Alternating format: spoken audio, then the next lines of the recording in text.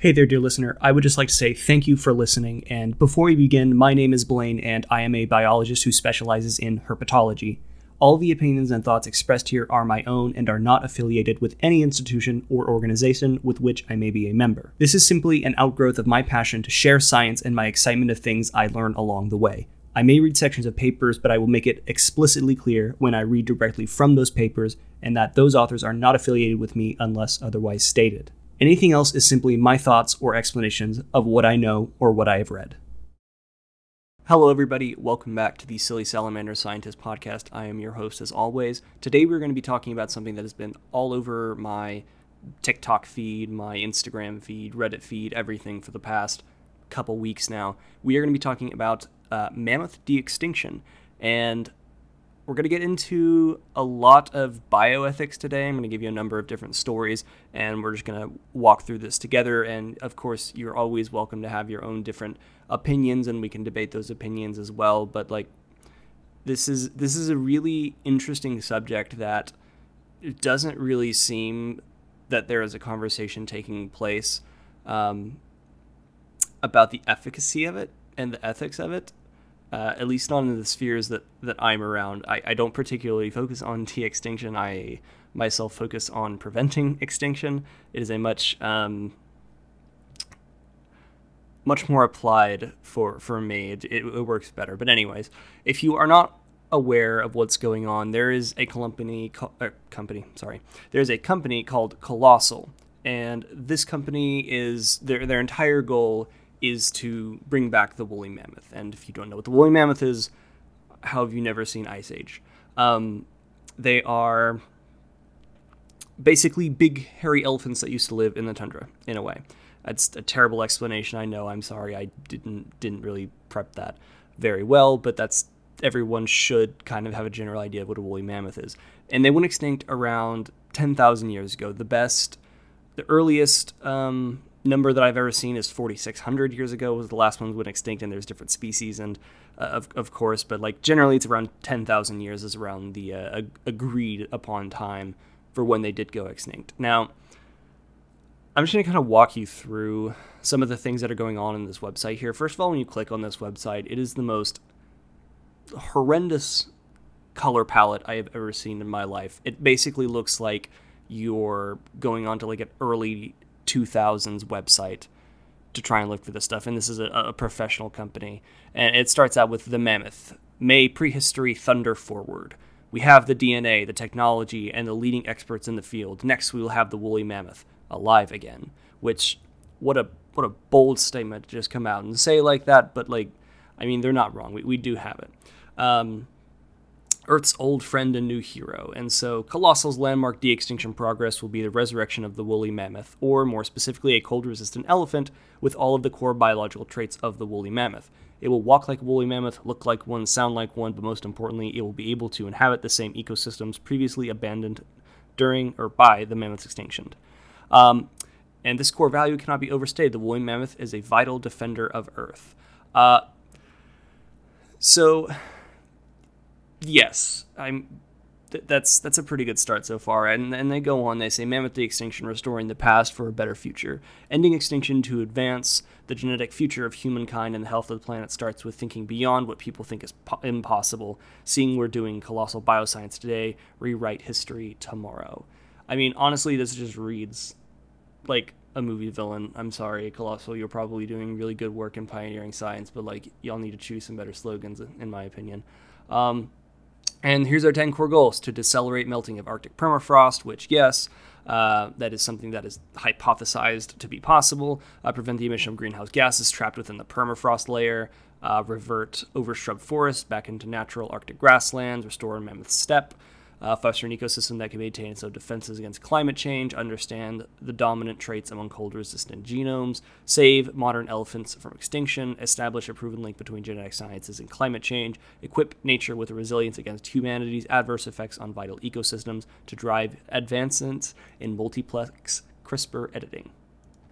So, starting off, and I guess to sum up everything that's going on here, they are going to be taking DNA from a woolly mammoth, implanting it into, I believe, an Indian elephant, and then birthing out that woolly mammoth. And then basically the idea, I assume, I haven't been able to find anything more on it, and to basically just plant that thing back into the tundra and let it go.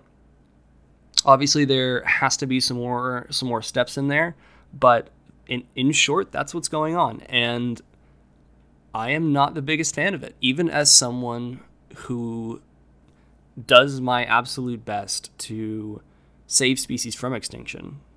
The idea of taking genes, genetic material, implanting it into a modern species, a different species, not even the same species, and then birthing out a completely different species is, I don't believe, an ethical thing to do, because there is more that goes into species and survival than simply being alive.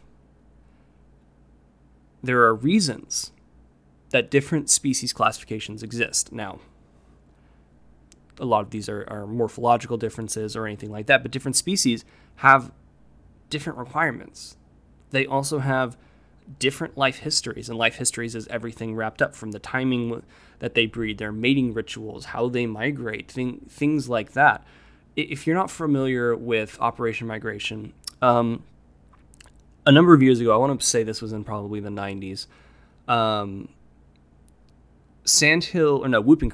whooping cranes were on the absolute brink of extinction. I want to say there was like 19 individuals left, and they were in separated populations across North America.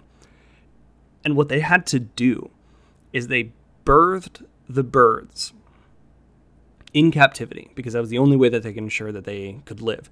They hand-fed these birds using like a prosthetic bird almost. There's a fantastic video on YouTube if you want to go watch it. Reared these birds, taught them to fly, and then taught them how to migrate, because the birds that were there were non-migratory because they forgot how to do it. They didn't know. And so they had to take a paraglider and a dude dressed up in a whooping crane suit and teach these birds how to fly again. And these birds weren't extinct. They weren't brought back after 10,000 years. What's the plan here? What are we going to be doing? Are we going to try and teach these things how to be mammoths? Are we going to try and take them and learn them how to be Indian elephants or African elephants and just stick them back into the tundra? It doesn't work the same. You de-extincting a species for a specific goal. First of all, I just don't. That's very self-serving in a way, honestly, and I can't really get over that fact. But it's not going to be the same species, and I mean they say it themselves, but you can't just make something new and have no responsibility over that and no consequences for anything that might go wrong with it. Because, I mean, this is a fantastic idea and all, but is it going to work? Have they tried this before? Are they going, and this isn't going to be a process of that's happening anytime soon, but what are they going to do? Are they just going to take these things and plop them, into the tundra and then say, get after it, go stomp on some stuff? And these things, they have their own mating rituals, migration schedules, hunting, defense, interspecies selection, sexual selection, anything like that, anything that you can imagine. These species would have had to have had different, which is what made them unique in the first place, which is why they would have split off from the rest of the group anyways. And then they just end up with a quote down here from an astronaut, which I find a little bit funny. But I want to read you the definition of bioethics as I found it. Wrong page. Environmental bioethics is an undertaking that seeks just social arrangements that can promote human well-being and at the same time preserve the natural environment, both now and in the future. The core of the environmental bioethics portfolio consists of three basic issues: technology, toxics, and consumption. Environmental hazards would have negative human health impacts, but the role of bioethics is not to achieve the goods of health, but to identify, articulate, and contribute to the maintenance of ethical goods, fairness, equity, rights, dignity, and so forth. Taking justice seriously as a bioethical good will require attending to the health, equity implications of our environmental future. Climate change will have adverse effects on public health and infrastructure, impacts globally, and increase health inequalities between nations and groups. Bioethics must reorient itself according to its original environmentally inclusive aspirations in order to be able to address issues that have both human, health, and ecosystem implications, which either cannot or should not be addressed in isolation. To that end, the clinical and graduate bioethics program have an obligation to ensure that environmental bioethics is elevated to a core competency. Less of a definition. This was the abstract of, I believe, a book called Bioethics Environmental by Robin Fior. Fantastic. Go read it. But I want to take a look just at this last sentence right here. To that end, the clinical and graduate bioethics program have an obligation to ensure that environmental bioethics is elevated to a core competency. In your own opinion, would you consider taking an animal that has been extinct for a very long period of time, for our own lives, not necessarily in the realm of history, that's been dead for a very long time and the ecosystem has somewhat changed since it's been here, and you put it back into the place where it came from? Is that an invasive species? Is that an introduced species? Say if you took dinosaurs, like velociraptors, and you put them back into Mongolia. If you took T-Rex and put it back into the Pacific Northwest. I mean, they're all Earthlings. They're all born there. That's where they're from. But would those be an invasive species? They would definitely be an introduced species, but would they be invasive because they're not a part of the naturally adapted ecosystem that has evolved in their absence? Now, woolly mammoths are a tad bit different because they didn't go extinct very long ago. In fact, most of North America's megafauna went extinct during the arrival of humans. They didn't really go extinct to natural causes, just it went extinct whenever humans got here. Now, the idea of taking an animal and plopping it back into an area with basically no regard, I simply don't think it's going to work. Because what do you think is happening to all of our elephants now? They're being hunted to extinction. Their land is gone. Their watering holes in their historic areas where they've typically migrated through and gone through and not had interactions with the humans, those areas are all gone, and they're declining in population numbers because of what humans are done. Now what happens if you take 50 of a thing left and you plop them into the Siberian tundra? Personally, I don't think it's going to work, because I think they'll just get hunted to extinction again, because that's what humans do. People who don't care about climate change and environmental awareness are not going to care whether or not what they're killing only has 50 left in the entire world, and we don't even have 50 of these of these woolly mammoths. We'll have one to start with. Or we're just going to plop that down into there and say, get after it, kid. Hope you don't get shot. Think about how mad people got with Cecil the lion whenever that one guy lured them off the reservation area there and then shot him. And honestly, hunting is a very conservation started with hunting, because if they're not conserved, then you have nothing to hunt, and so hunters have a long history in terms of conservation efforts and the money that goes into conservation and the implications and reasons for a lot of efforts, which is why most game species get the most attention when it comes to conservation efforts and conservation funding and such. Now, with hunting in general, and especially hunting like African species and whatnot, where I guess you could call them more exotic to us Americans, where people would go pay a significant amount of money to go hunt these species on like chartered hunts almost, those funds actually do help go to conservation, because you're typically going to take a male more than likely, because you're not going to want to go to Africa and shoot a female lion, I suppose. I don't know. I've never done it. But that's kind of the idea. And if you take out these older males that have lived long lives and had kids already, they've already contributed to the population, and their role is kind of done at that point in a way. Not trying to get too technical into it, but I have a feeling that's what's going to happen to woolly mammoths, just on a non-controlled way, especially if you start putting things in really isolated areas where they're going to be hard to track, hard to take care of and whatnot, which is what it sounds like they're going to do. I don't remember if they put exactly where they're going to be putting them. They just have a map, which is not very helpful. Yeah, they just say the Arctic, I believe. But yeah, I have a feeling that it's just not really going to have the consistency that they're hoping for, because I feel like these animals are going to struggle immensely under a number of different pressures. Climate change, but that's kind of why they're here, but they're still going to struggle with it. Hunting pressures, human pressures, interaction with humans, not understanding their place in the world, not understanding how to function in the world. And I have my doubts on that, especially. Sorry, I got a little off topic there. Well, I guess off my point a little bit, because I was talking about environmental bioethics, and I kind of went off the rails. Now,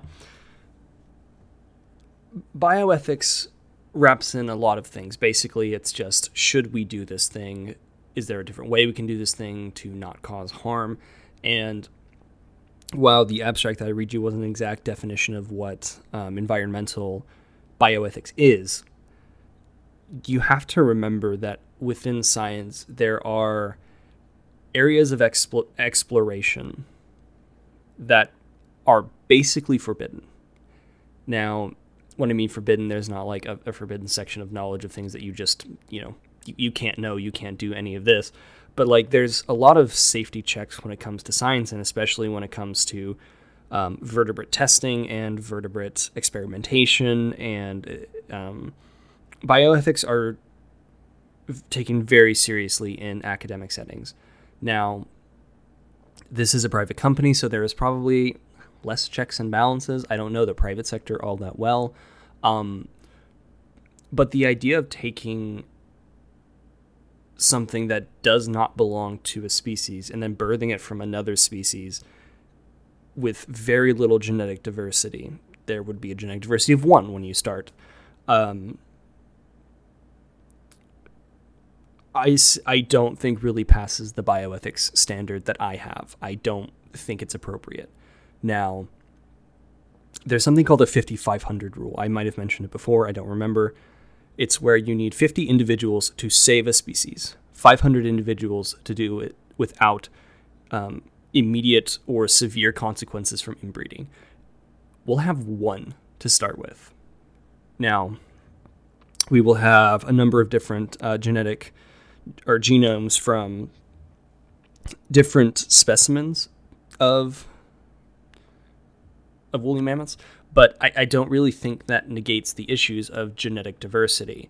If they're comparing it with the genes of these Indian elephants or whatnot, that's something, but that it doesn't really count, because now you're going to have to account for wild breeding as well. And if, there's only 15 eligible, guys and gals ready to do the woolly mammoth mash, then those genetics are going to start getting real mixed up real quick, unless you're, again, going to be controlling for that somehow. And I don't see that happening over vast areas of, Arctic tundra. The control simply is not there. I mean, hell, we did this with Jurassic Park, for crying out loud, fucking 30 years ago now. And if you were so preoccupied with whether or not you could, you didn't stop to think if you should. And the meaning is true, because like we're now literally harnessing the same power that the people in Jurassic Park were playing with. It's just on something that wasn't gone very long ago, and it just so happens to not be a predator to us. And so the meaning is less. And I also heard that they're going to try and bring back dodos as well. I don't know anything about great auks or Steller sea cows or anything like that, but the idea of having this immense power and not doing good with it, because this is CRISPR technology, I believe, to have this power and not use it for good is bad. Those who have the privilege to know have the responsibility to act. They have the responsibility to teach. They have the responsibility to educate. Now, there are lines that you should not cross as a researcher and just as people in general. And those things, for me, at least, and I think for most people, that line is when you cause unnecessary suffering. If this project, by creating this new species, causes unnecessary suffering through, genetic abnormalities, stillbirths, anything like that, death as before they get out, before they reach age, loneliness, isolation, death by disease that they're simply not prepared for because the genetic diversity is just simply not there, then it's not ethical to do that. I have not talked to any of these scientists. I would absolutely love to. I don't see how this goes well in the long run.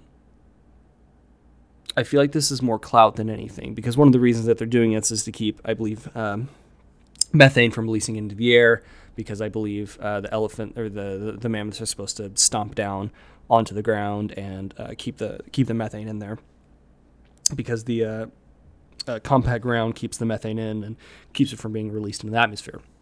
Now, it's an interesting idea, but whenever you try and take a species and you save it, ex situ means outside of where it's naturally found, and then you breed it, and then everything's great, and then you release it back into the environment which killed it in the first place, is not conservation.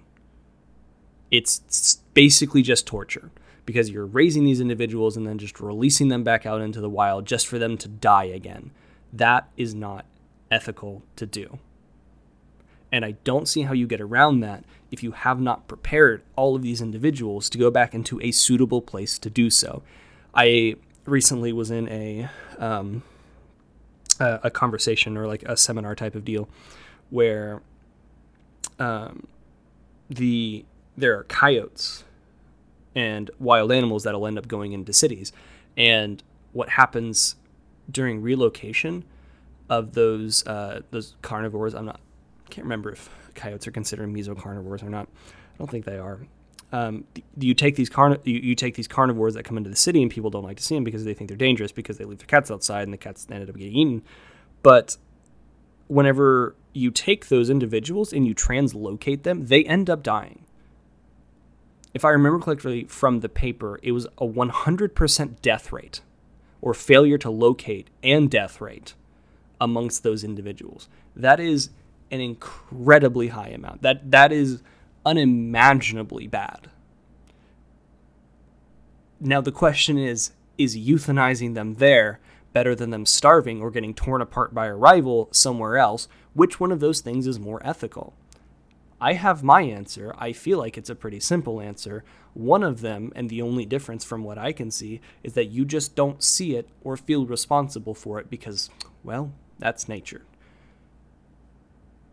But I think when we're the ones that are controlling that, I think that has a lot bigger implications and more intense implications to ourselves than our own version of humanity, than letting something else just go and happen naturally. And I feel like I've been more than harped on what I don't like about it, and I guess I will say now what I do like about it. I think it is a very interesting approach.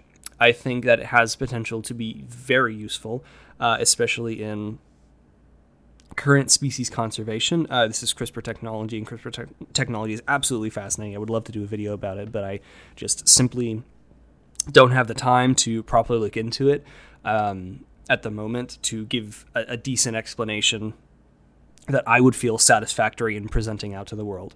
Now, I think the idea of taking unconventional approaches and trying to apply them to climate solutions is fantastic. I've seen a number of private entities cleaning up trash and turning from the ocean and turning them into a number of different things and helping cleanups and finding different ways to mitigate solutions. Like this one company that I've seen takes bottles, converts them back into sand, and uses them for beach line restoration or coastline restoration, especially in like marshes and salt marshes and things like that. Fantastic. Love it. It's unconventional. It's basically free because all they do is take bottles that people don't want and then they shove them down and turn them into sand, and they use that for conservation. That's fantastic. And I think this project is trying to do something kind of similar, and I love that. And I love the idea of having things how they naturally were a long time ago. I think we haven't caught up to our own technology yet to really understand the implications of what we're about to do in the future. And so I think our time is better served solving our own issues as anthropocentrically as possible, because truly most of our issues are our own damn fault. So solving them by ourselves is probably going to be the more sustainable and rational way to go about this, because no one's going to see a woolly mammoth that we just recently created and think, oh, I'm going to stop, driving my car, because that's not how world politics works anyways. But perhaps it can give hope. Perhaps it can show people that we have the technology to do fantastic things. And if we applied them properly, we could dig ourselves out of the hell that we've put ourselves in climatically speaking and, sociopolitically speaking, if we just collaborated together to do these things and to tackle these different issues, I think could be really beneficial. But your ideas and the words that you write as scientists are not divorced from their political implications or political use and weaponization from those who would read it or use it. So, like, if you're going to say, I think that we need to drive cars less because cars pollute, you don't get to get away from the implications of the thing that you've said. While what you say may be true, it may be factual, it may be meaningful, if someone says, now those damned liberals just want to ban cars, look at the discussion between gas stoves and electric stoves, and how, in America at least, I don't know about the other world, and how everyone was freaking out one way or another because gas stoves are, were found to contribute to childhood asthma and things like that. And people freaked out because the government was like, well, maybe we should ban them or something like that, or maybe those people on the internet that was saying it. And how literally a seemingly mundane thing that should have a nice conversation about it, about what we should do and the implications of what happens if we do one thing or another, it just devolved into madness so quickly. And the scientist who did this probably didn't want to start a fantastical argument about whether or not we should ban gas stoves, or whether or not it's moral to ban gas stoves or anything like that. They had a question, they answered the questions, they printed their results, and this is the end result. It wasn't their result, it was the end result of what they wrote, which is a hard thing to divorce yourself from as a scientist and as a researcher. But it is very exciting. I would love to see what this technology can do. I would love to read more up about this. Unfortunately, this is a private company, so information is kind of limited on how things operate and the intended purpose and whatnot.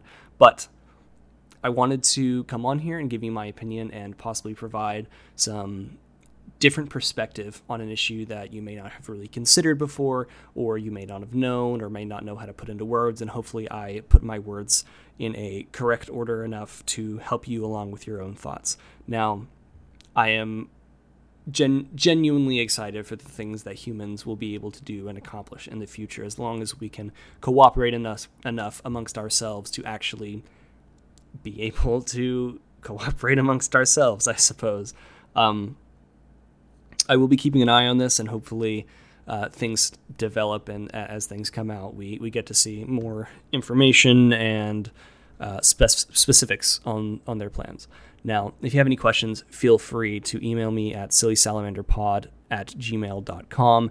I would love to hear from you, especially if you have a topic that you would love for me to cover. You can also find me on TikTok at Uneven Cuttlefish. I think that's my name on TikTok, actually. No, it's LE Cuttlefish. Sorry, there's not enough letters on on TikTok. And you can reach out to me there. You can comment on my videos. You can see my shorter form content on here is just me screwing around and saying things that I can't really fit onto TikTok because I don't have 30 minutes to an hour to explain my thoughts fully. So this is my best available way to do that.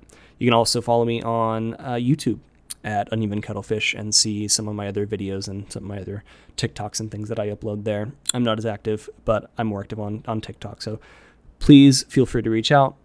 Go watch my other content. If you enjoy this, please like, share, wherever you are, share, help this podcast grow. I would very much appreciate it. I would very much love to hear from all of you and all of the things that you are interested in. So until next time.